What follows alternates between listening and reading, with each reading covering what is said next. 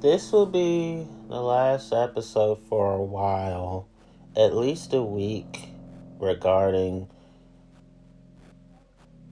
religion being a part of an episode.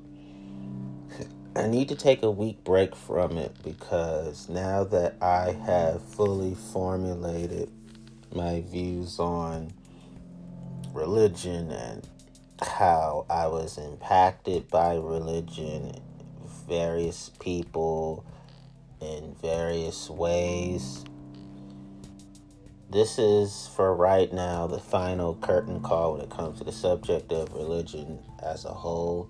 I'll be going back on the subject next week.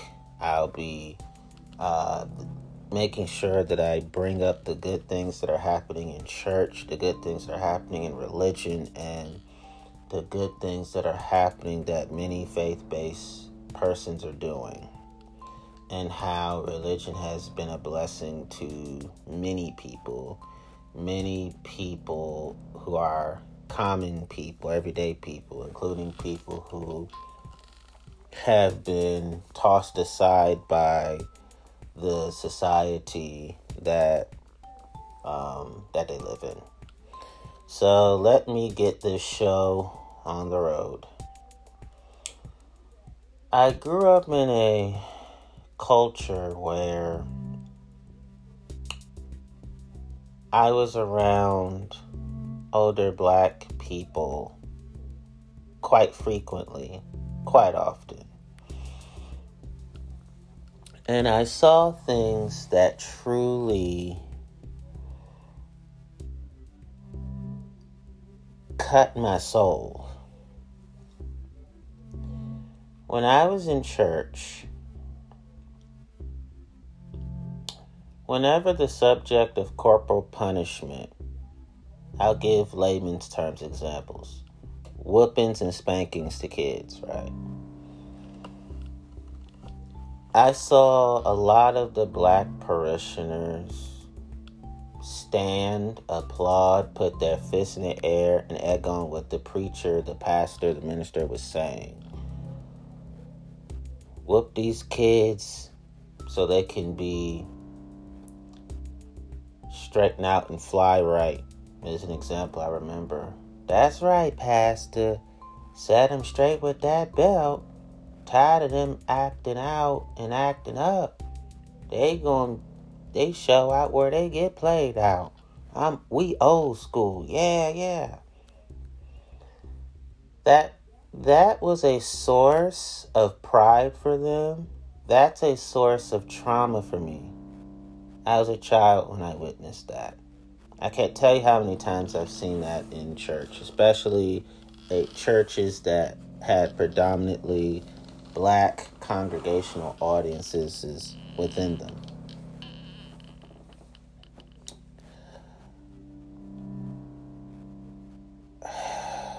I was whooped and spanked, oh God, by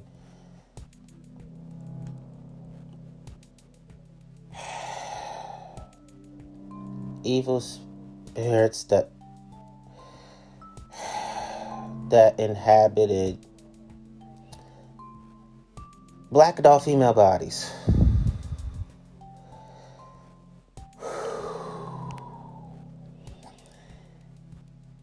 And they used the belt in their hands.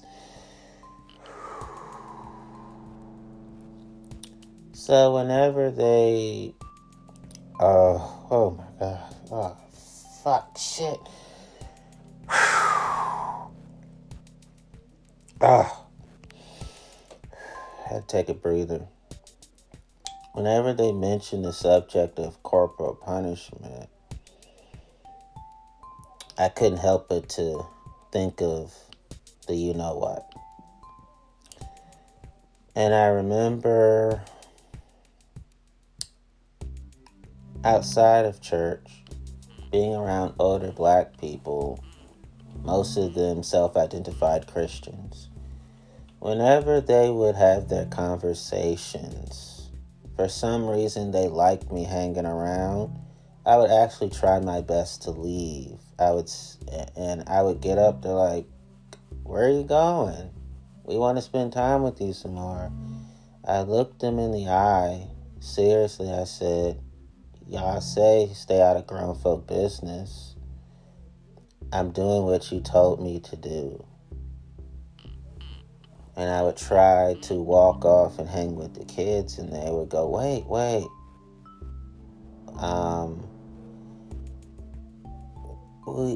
Let's talk about this. I could tell that we hurt your feelings. I want to make it up to you. We respect that you're a kid. We respect you. We should not have said that without explaining what was meant and felt. They said, you are so incredible that we don't mind talking to you about how you truly feel and helping us understand things, because to be honest, we just say things, but we don't really know what we're talking about. That a grown folk business means that tends to be said towards kids who are who have a habit of being disrespectful. That's what we meant when we said that. But when it comes to you, we would never say or do anything that is out to hurt you. We're sorry for saying things that should not be even said around you or to you.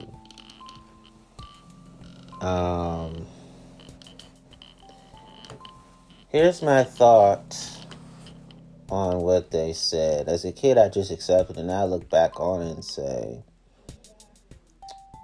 be careful what you talk about when children are around. If you're going to talk about sex, gossip, reality TV, and politics, religion, make sure kids are not around. Make sure kids can't hear you. I remember being at my aunts and uncles' houses. Uncles more than aunts, I'll tell you the truth. I remember having cousins that would run up the stairs, my younger cousins. And you could hear a loud motherfucker from upstairs, because that was the place where grown folks conducted grown folk business. Conversation. Pretty much X-rated, rated R conversations. About anything and everything, including things that have happened to people that they know. They may have died. They may still be around. And I would, and this is how I honestly felt as a kid, I would put my hands on my face, covering my whole head, burying my forehead, my eyes, my nose, and my hands, and I would say to myself inaudibly, I can't believe I'm related to these motherfuckers.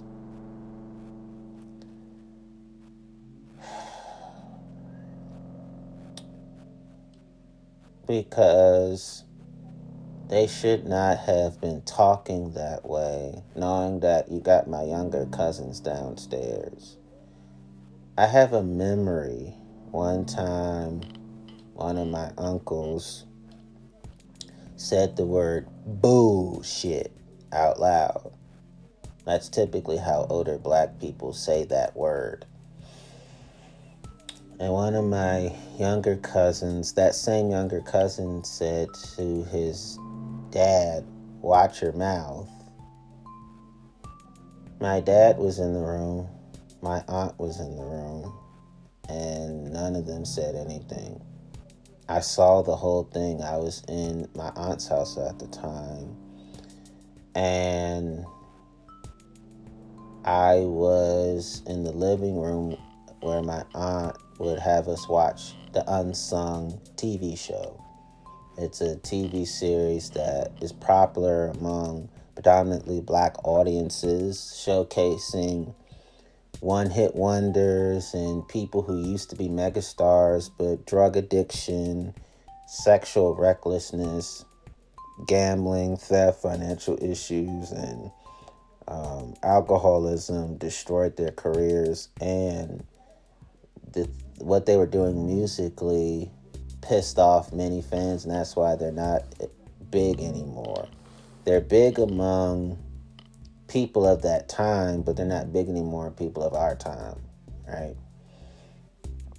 So that was a memory that, those memories hurt. I remember having an aunt in particular and her mother smoking cigarettes upstairs. I would see it. I had an aunt who would she would get the cigarettes from the upstairs kitchen counter. Look like, I would say, Marlboro cigarettes. I remember seeing that brand a lot. And she would just be puffing away. The sliding door on where they would have a balcony kind of table, where as soon as you step out of the sliding door, there's a table and there's soda, there's alcohol right there, right? And my aunt would open the sliding door puffing away, just puffing like there's no tomorrow. And I had that same aunt would be in the kitchen counter, and she would look around to see who's catching her with the cigarettes, who's looking around with the cigarettes. I would catch her because she was not good at hiding her habit. And you could smell it on her. I mean, people with addictions, after a while, you know if someone's hooked on something. That's how bad the psychology of addiction is. And luckily, that aunt, I don't know if she stopped smoking. It sucks to even admit that and to even have that be true.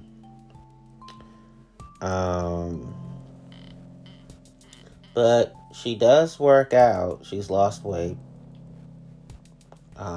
She works out with my uncle and my cousin. I remember, and all these people I'm talking about self-identify as Christian and God believers, right?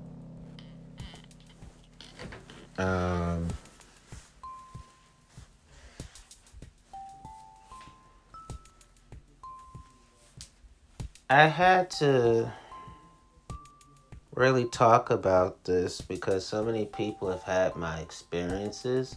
I'm not the only me in the world. It would be selfish for me to even say that. And to even believe that.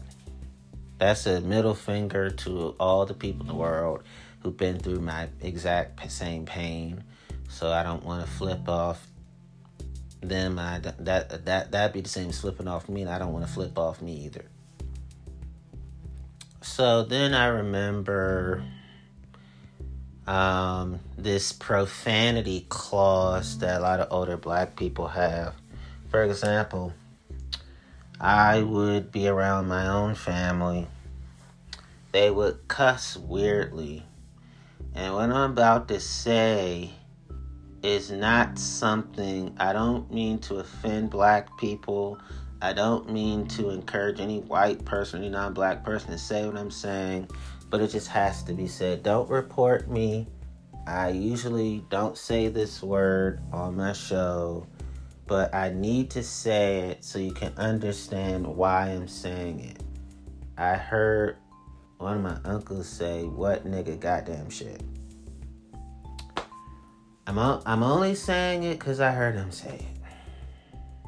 It's not like I want to just freely say the N-word.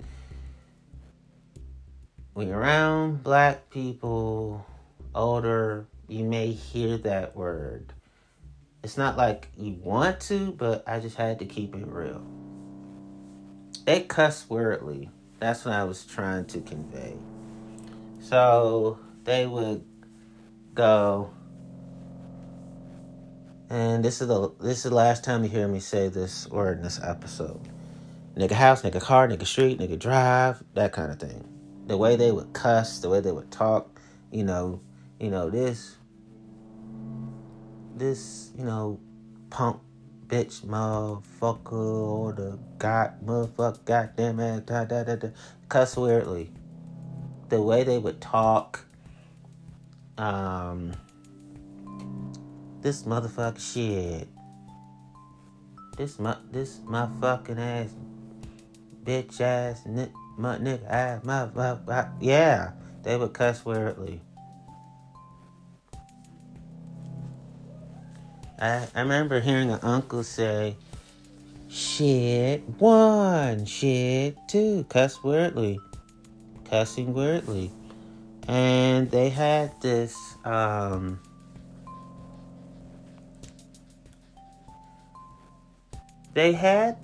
thing where if my younger cousins tried to talk like them, they would get chastised.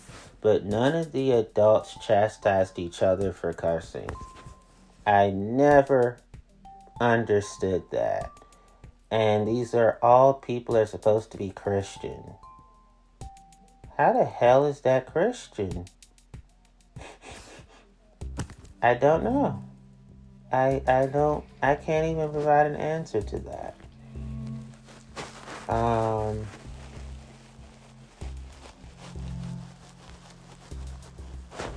And I noticed that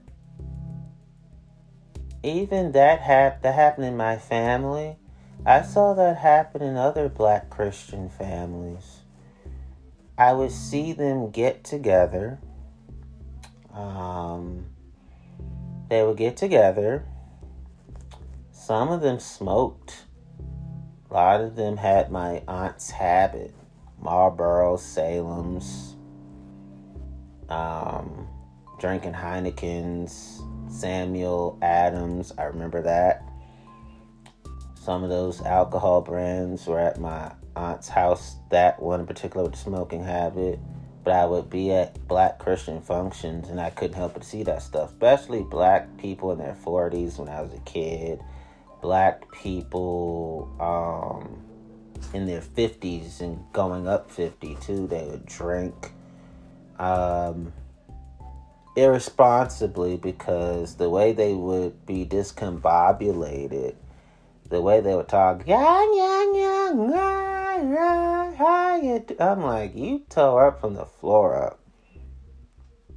Your ass is busted.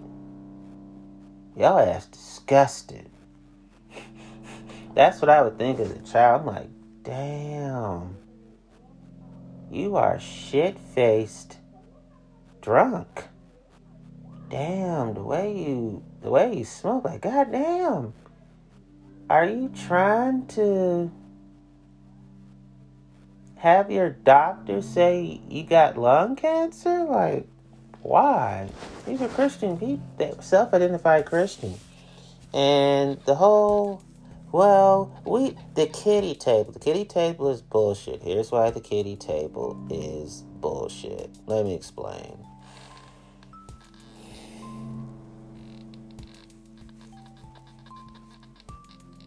The kiddie table is used to push away kids so they can talk shit, gossip about bullshit, talk about salacious sex scandalous stories and juicy sex stories. I've heard them talk about how much they love Zane books. Yes, you do have Christians who have erotica in their houses. The Song of Solomon is the erotica of the Bible, the sex book of the Bible, and they have Zane books in their homes. I know, I saw, I was in their libraries because I like to read, and they had it right there in front of me. When I would go into their bookshelves, because they would let me just read books from their bookshelves, they would talk about who got killed and which kid got an ass whooping, and they would glorify the kid getting ass whooped.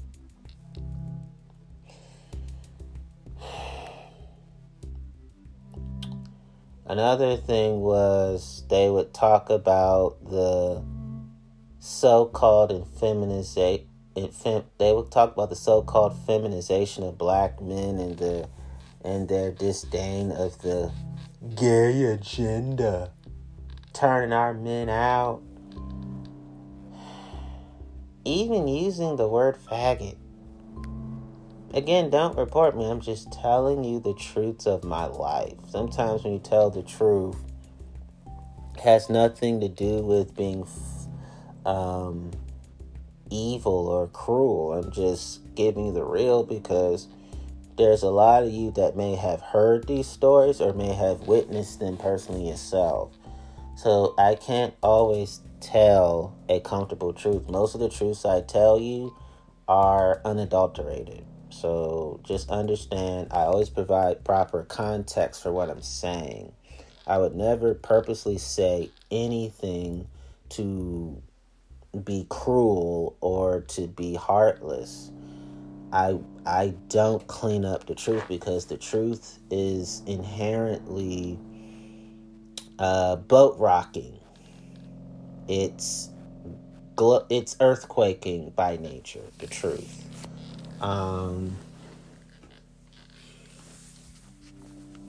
They would do a lot of the black women, from my experience, they would do the neck rolling, they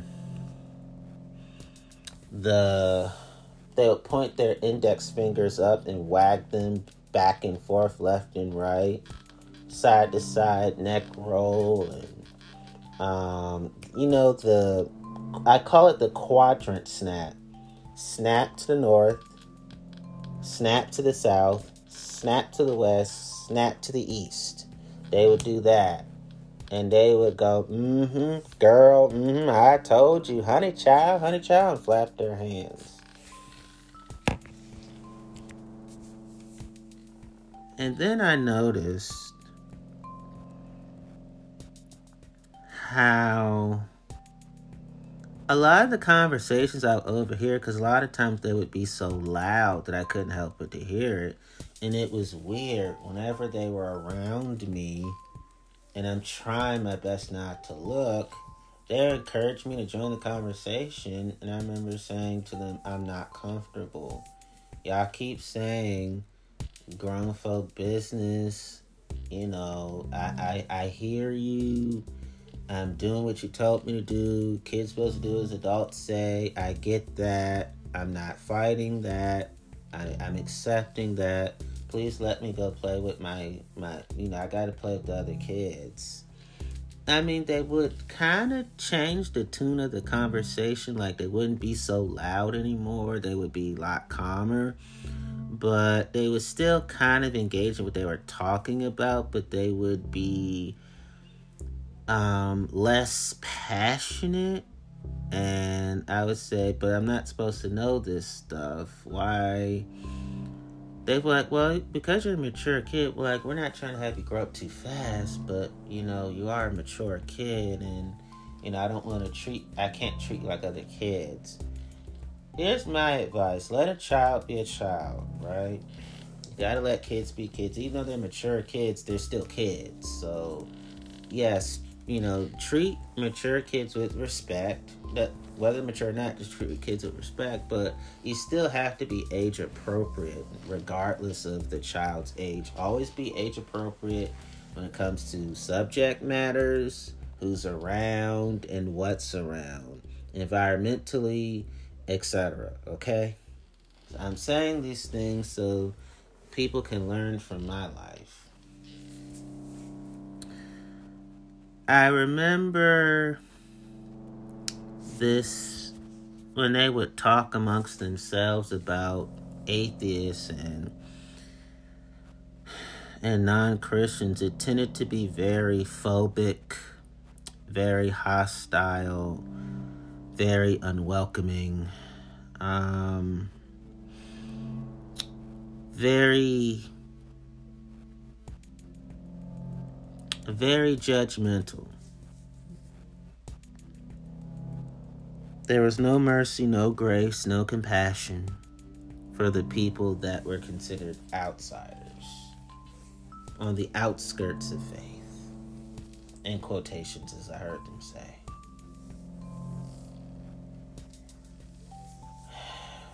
I'm saying all these things off the top of my head. I'm not writing anything. I'm not reading anything. I'm just talking from the top. I'm going to do more episodes like this. After my next one, I'll start doing episodes like this when I don't have guests, okay? This will be my new style from now on. I'll read some, write some, but mostly I'm going to go off the top of my head like rappers freestyle. I'm going to just straight bust it. I'm just bust it. That's a way of just saying I'm just going to be in my zone. I'm just bust it. Another time that I can recall was I got to know which of my cousins got whooped. My dad would say something, or my mom, or my aunts and uncles would mention it around me or actually tell me. And I remember being at the DC Improv a few times before COVID-19 and just being in church and just living in predominantly black communities, and I would hear statements like this: I don't understand how they can't, some parents don't whoop their kids. All kids get their ass whooped. All kids should get towed up. All kids should get jacked up. All kids should get roughed up. Tired of these little disrespectful bastards. Yeah, I've heard that shit before. I would sometimes hear these things in passing, going shopping with my parents, and you would overhear things. Other times, I saw kids get whooped at the store. Other black parents, especially the black woman, just egging it on. And every time I would say I saw these whoopings, it was traumatic. I shared this before, but let me give you the full scope. I got 32 more minutes. Bust it. I'm busting it. Okay. So, I remember walking by with my parents, and I saw a kid get whooped, crying, and all the black mamas and aunties and sisters egging on. I know, how I know that they were those things? Because later they talked to me. Short spoiler alert. Let me keep talking.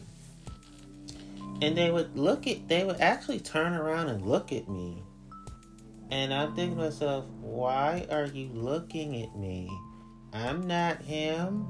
That's your nephew, your son is getting whooped. That's your little brother getting whooped. I'm thinking to myself, I did nothing wrong. I'm an innocent bystander. I'm in the milk carton section of this grocery store. Why in the hell are you looking at me? I didn't say it. I was thinking it. So I remember as soon as I saw it, I hightailed it. And I have to be honest, as a child, I thought to myself, okay, this is the part where I get my little black ass the fuck out of here. These sisters trying to whoop my ass. If I stand here, they gon' shit on me the way they shitting on that kid right now. My ass is the fuck out of here, right?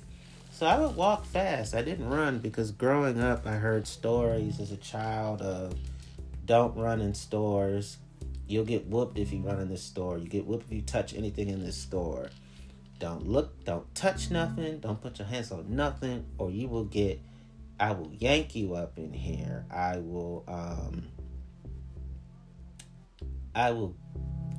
get you on the spot.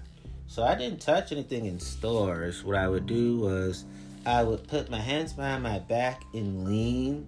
Like I would go to the front of an item, then go to the other aisle in the back to see what was in the back. I would do these things, but I wouldn't touch anything. Because there were black parents around and black adults around who thought like that. So I would put my hands behind my back and just scoop out the place. I would go, okay, I want to see what's behind, because I would look at the calorie sections. I've always been fascinated and thoughtful of my health and, minerals and carbohydrates,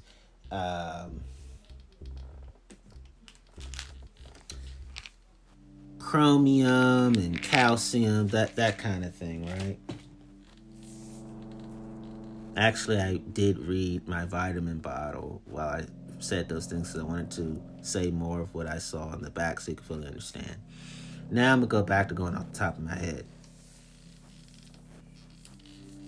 I saw these things, and these things constantly ate at my spirit.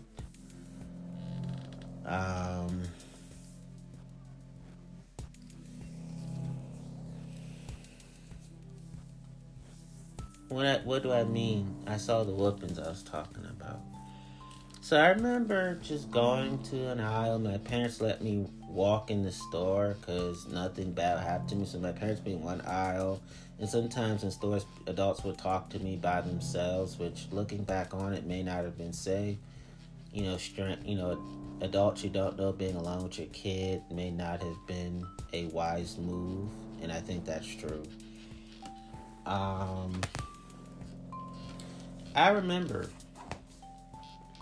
I remember these things, and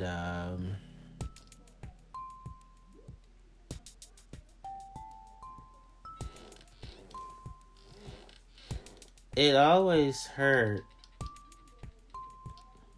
that I didn't feel safe with black women during those moments. So what happened was I would go from aisle to aisle trying to avoid these black women.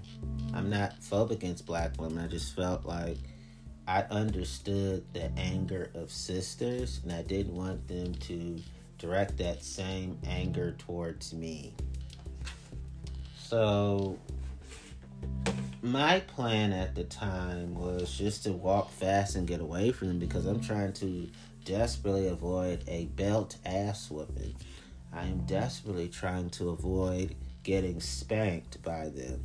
And I'm desperately trying to avoid getting hit by them with their bare hands, because by the way they struck the kid, I could tell these are heavy-handed women. They got them strong hands. And so they would call out after me, "Hey, young man, you with the, they would say what shirt I was wearing, "Hey, come back here. Hey, we want to talk to you. Hey, we just want to, get to know you." And eventually I had to stop because they wouldn't stop. Every time I was in the aisle, they would be in the aisle already. I couldn't go anywhere. I felt trapped. I would go to an aisle. After a while, I would lose sight of them and then go back to doing what I was doing, totally not thinking about them. I was like, whew, I could breathe a sigh of relief, and I look at the front and the back of minerals and calcium. This is me off the top of my head again. I look up the art in my face, and I said, and I'm looking at them in fear of, I'm like, I was so frustrated. I said, I'm not trying to get whooped by y'all. I'm trying to avoid that. Can you just let me look at these items in peace?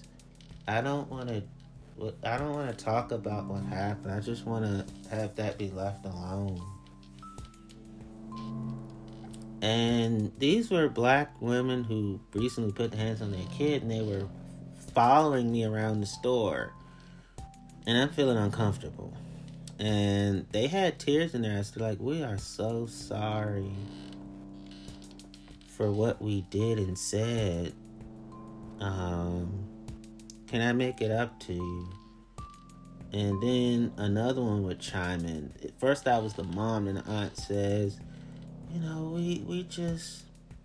we want to apologize. And I'm shocked because black adults apologizing to a black kid, adults apologizing to kids, I never heard that in old school stories. Old school stories sounded abusive. I heard of belts. I heard of switches. I heard of extension cords. I heard of pots and pans. I heard of knuckle games. I heard of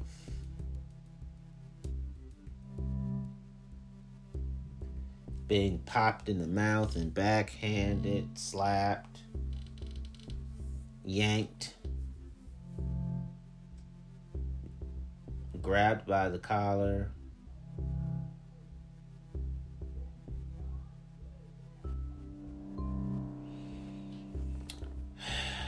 Those are the things I remember.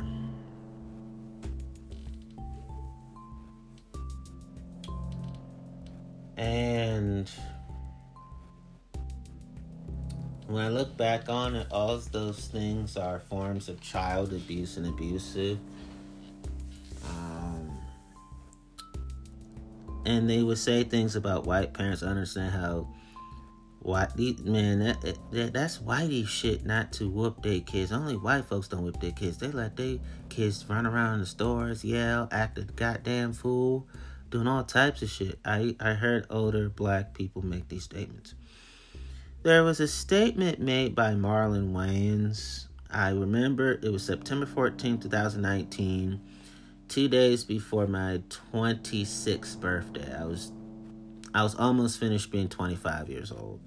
We were in Oxon Hill where he was performing, and I remember he talked about his lesbian daughter.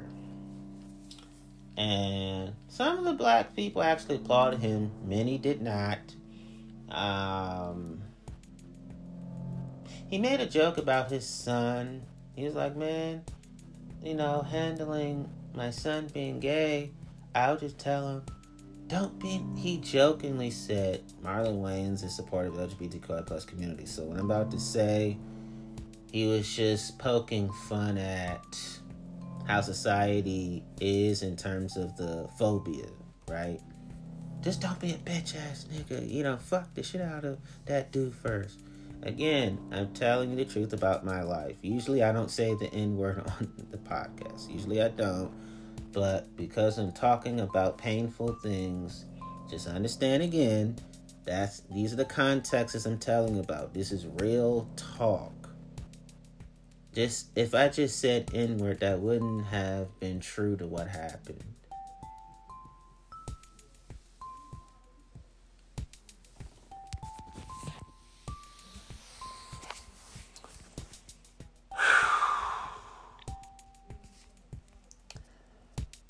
And so, Marlon Wayans is a decent person. He was just using comedy to poke fun at homophobia. That's what comedians do. They poke fun at society's shittiness. That's all. A lot of those same black people didn't clap, they laughed, which was intriguing. My parents looked at me kind of funny because I clapped when it came to supporting Marlon Wayans' lesbian daughter, when he talked about, hey, yes, my daughter's gay, but I love her. He said something along those lines, I'm paraphrasing. I just clapped, and my parents, black evangelical parents, looked at me funny. I remember that. I still clapped anyway because I said to myself, but he's not saying anything harmful. It's weird. My parents will kind of slightly laugh at gay jokes, but most part, they get serious, which I find interesting because they'll laugh at fornication jokes, weed jokes, drunk jokes, druggy, being high type jokes. If you're that sensitive, then why the hell are you at the comedy club? Is just what I'm thinking. Anyway, but what did Marlon Wayans say that made me bring him up? He made a point that a lot of black people don't want to admit. He said he was talking about his dad. His dad was a whooping style of disciplining children, particularly his children, and how one of his kids was trying to get into a fight with his dad. Apparently, the kid won by roughing up his pops. And Marlon Wayans said that he doesn't whoop his kids. He doesn't spank his kids because he thinks whoopings and spankings are the result of slavery. I actually applauded him when he said that. A lot of people looked at me funny. I don't give a fuck. Didn't give a fuck then. Don't give a fuck now. And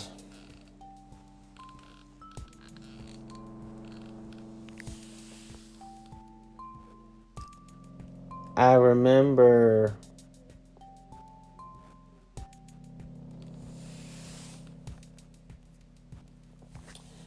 feeling thankful for what he said.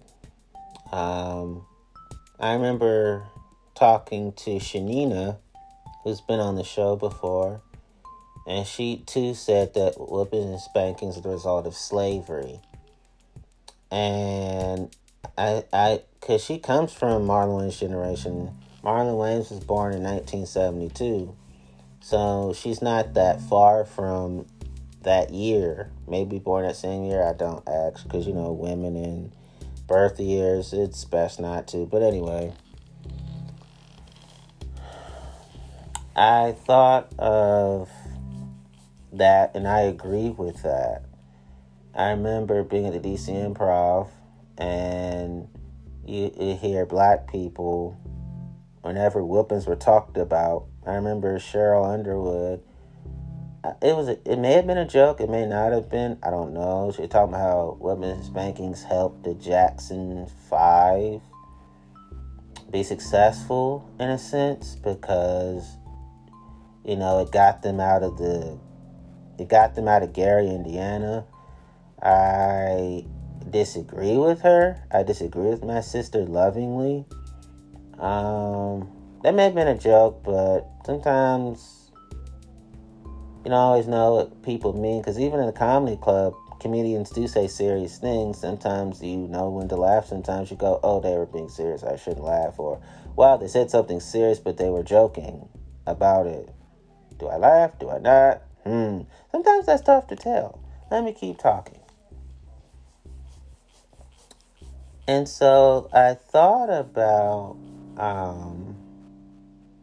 the black adults at DC Improv making comments about, yep, whoop them kids, that's right. That's what's going to help them keep them grades up. That's going to help them do well in school, do well in life. You got, put that wood on them. Wood means belt.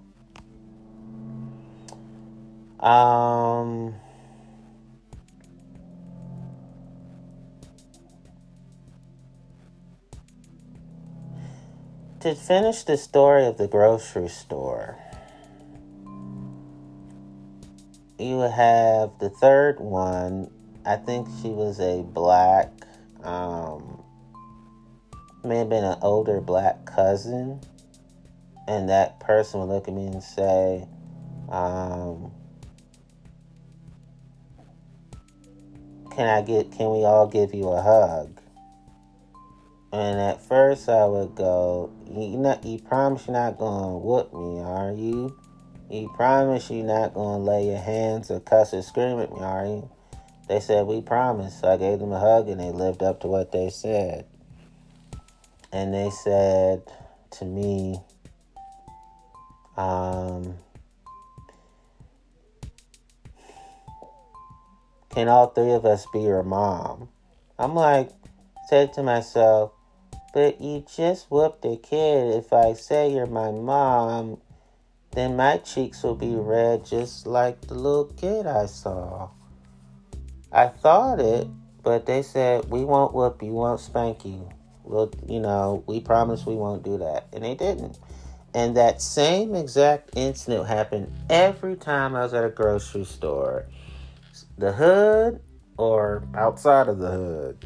And in these that was the only time I ever ran away from an adult that I could remember at the time. I don't mean to laugh. I'm not laughing. I was just, when I was breathing like that was an astonishment, so forgive me. Another time I remember was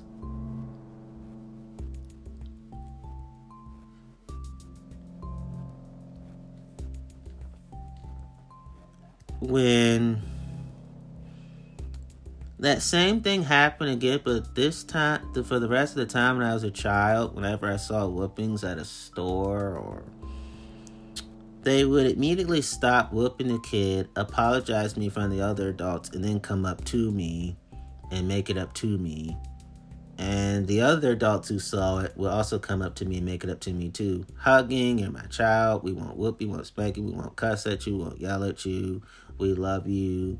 Get to know you. As soon as I saw you, I wanted you to be my child. That kind of thing. That's how the story ends. Plus, I was able to... I didn't talk about these things with my parents because they saw me with adults all the time. So they thought, oh, okay, he's fine. Nothing's going to happen to him. That may be irresponsible when I think about my childhood now. And just everything that happened.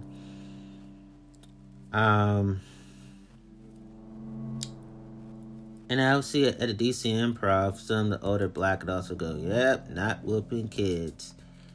That's that white man. That's that white man. I heard that.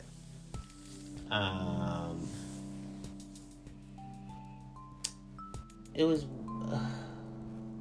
wow. I'm almost done sharing this part of my story because it's helping me heal. You know what was weird? The reason why I have trouble with Christianity today is most self-identified Christians do not have a mature Christian's heart. Most self-identified Christians don't have a Christian's heart. Most self-identified Christians don't have Jesus' heart. Most self-identified Christians don't have God's heart. Most self-identified Christians don't have the Holy Spirit's heart. Most self-identified Christians don't have the Bible's heart. And most self-identified Christians don't have the heart of exegesis. Most self-identified Christians don't have the true church's heart. Most self-identified Christians don't have the church's heart. Most self-identified Christians don't have the heart of eisegesis.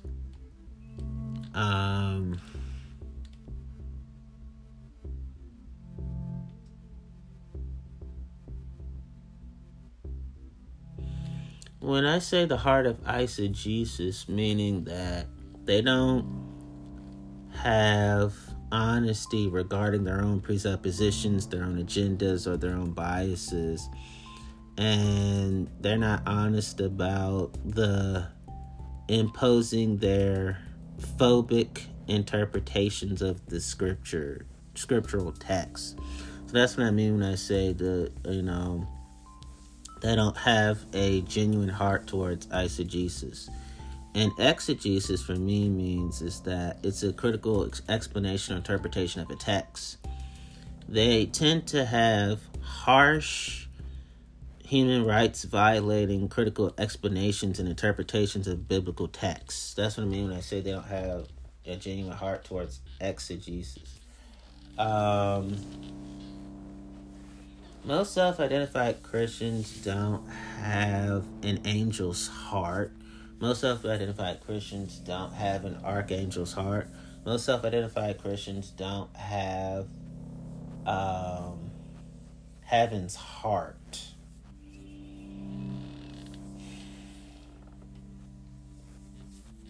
And that's what I've noticed. Most of the preachers are milk, not meat. Most of the singers in the choir loft are milk and not meat. Most of the pastors are milk, not meat. Most of the congregation are milk, not meat. Most of the parishioners are milk, not meat. Most of the members are milk, not meat. Most of the visitors are milk and not meat. Most of the guests are milk and not meat. Most of the regular attendees and attendees are both milk, not meat. Most of the church leadership are milk and not meat. Most of the ministry leaders are milk, not meat. And most people who are staffers and volunteers and interns within ministries and churches are milk, not meat. Most of the reverends, most of the ministers, and most of the reverend doctors, and most of the church officials who have ecclesiastical titles and styles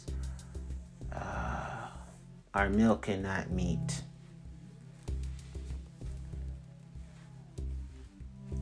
Christian television today is milk, not meat. Christian radio today is milk, not meat. Christian music today is milk, not meat.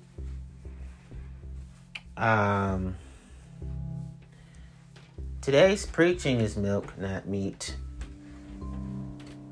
You want to know why that is?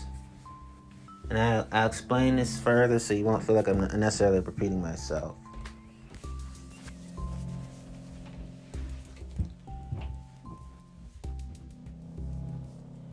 There could be sympathizers of abusers and protectors of abusers in the choir lofts,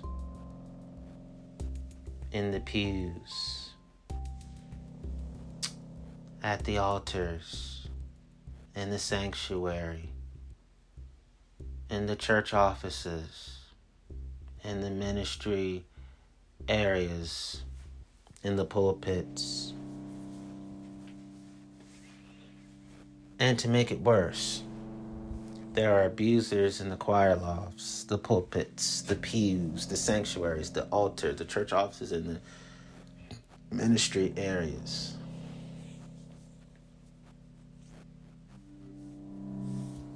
It is possible to have parishioners who are abusers, members who are abusers, visitors who are abusers, guests who are abusers, church heads who are abusers, those doing ministries being abusers, choir loft singers being abusers, pulpiteers being abusers, pastoral abusers,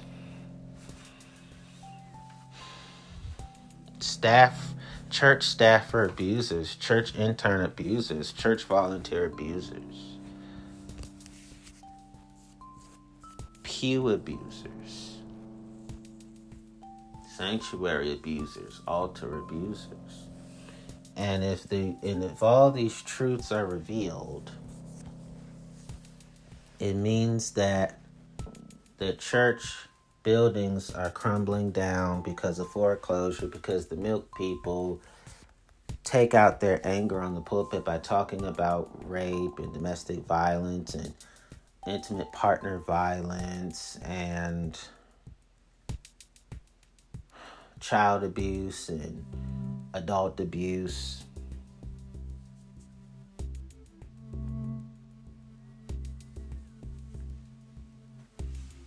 And, try to take away their love offerings, trying to take away their tithes, and trying to take away their cars and houses and their lifestyles that they're accustomed to, and making other churches cut ties with them and not want to have any more dealings with them, trying to take away all their financial contributions that they receive and that they give. But all of that is worth it, because that means meat people will be the predominant audience. And the milk won't be the predominant audience anymore in churches. I don't understand churches that don't do commerce, especially black ones. You can be holy with commerce. Just understand that tithing is about the least of these. Remember Jesus and the widow with the 2 very small copper coins, giving all she had to live on, and people in the church giving all their wealth except her, and Jesus praised her to the disciples. We don't know what tithing means. We think tithing is just keep the pastor house fed, make sure his bank account stays fat. Or her bank account stays fat. You know what I'm saying? And a lot of black churches are not built by white people. I just found that out last night by hearing a black minister on Clubhouse talk. And a lot of people feel like the black church is silent. The black church is not engaged in social justice. And they spearheaded the movements back then, but you don't hear a peep out of them now. I'm just telling you what I heard on Clubhouse. A lot of churches get favoritism when it comes to contracts because, they're a religious institution. They're tax exempt. So we got to do for them. But in terms of black economics, black entrepreneurship, and black ownership, black home ownership, a lot of people feel like black church is not really active in those things as much as they should. In a lot of cases, not at all. And, the in-housing of abuse. I'll share that in another episode that I'll do in the future. I'll also be doing some episodes spotlighting more of how people are impacted by religion too. Some of it may be rough, but I gotta talk about it. But I just wanted to share these things because sharing all this has freed me. And old school can be corrupted when they say, well, Big Mom, everybody can whoop a kid in the neighborhood, the adults. What if you created a culture of child abuse without knowing that's what you did? What if you created a culture of rape without knowing that's what you did? And the vilifying of the survivors of R. Kelly explains perfectly exactly what happens to black women in our world. I make my show black women friendly and women friendly in general because women are to be believed, to be trusted, to be cherished, to be honored. Just having them seen and heard is not enough. So, I'm here to explain that I reject old school, especially when talked about back in my day and y'all day. Y'all music sucks. Our music is great. I love battles. Y'all don't. And back in my day, TV went off and Ray Charles the Blind Man would sing. And then back in my day, we had antennas. You had the remotes, and the kids with the remote, and they would go to the bottom, the back of the TV, and make sure the antennas worked, so the cable worked, so the TV worked. And I say, fuck generational warfare. It's time for generational mutual welfare.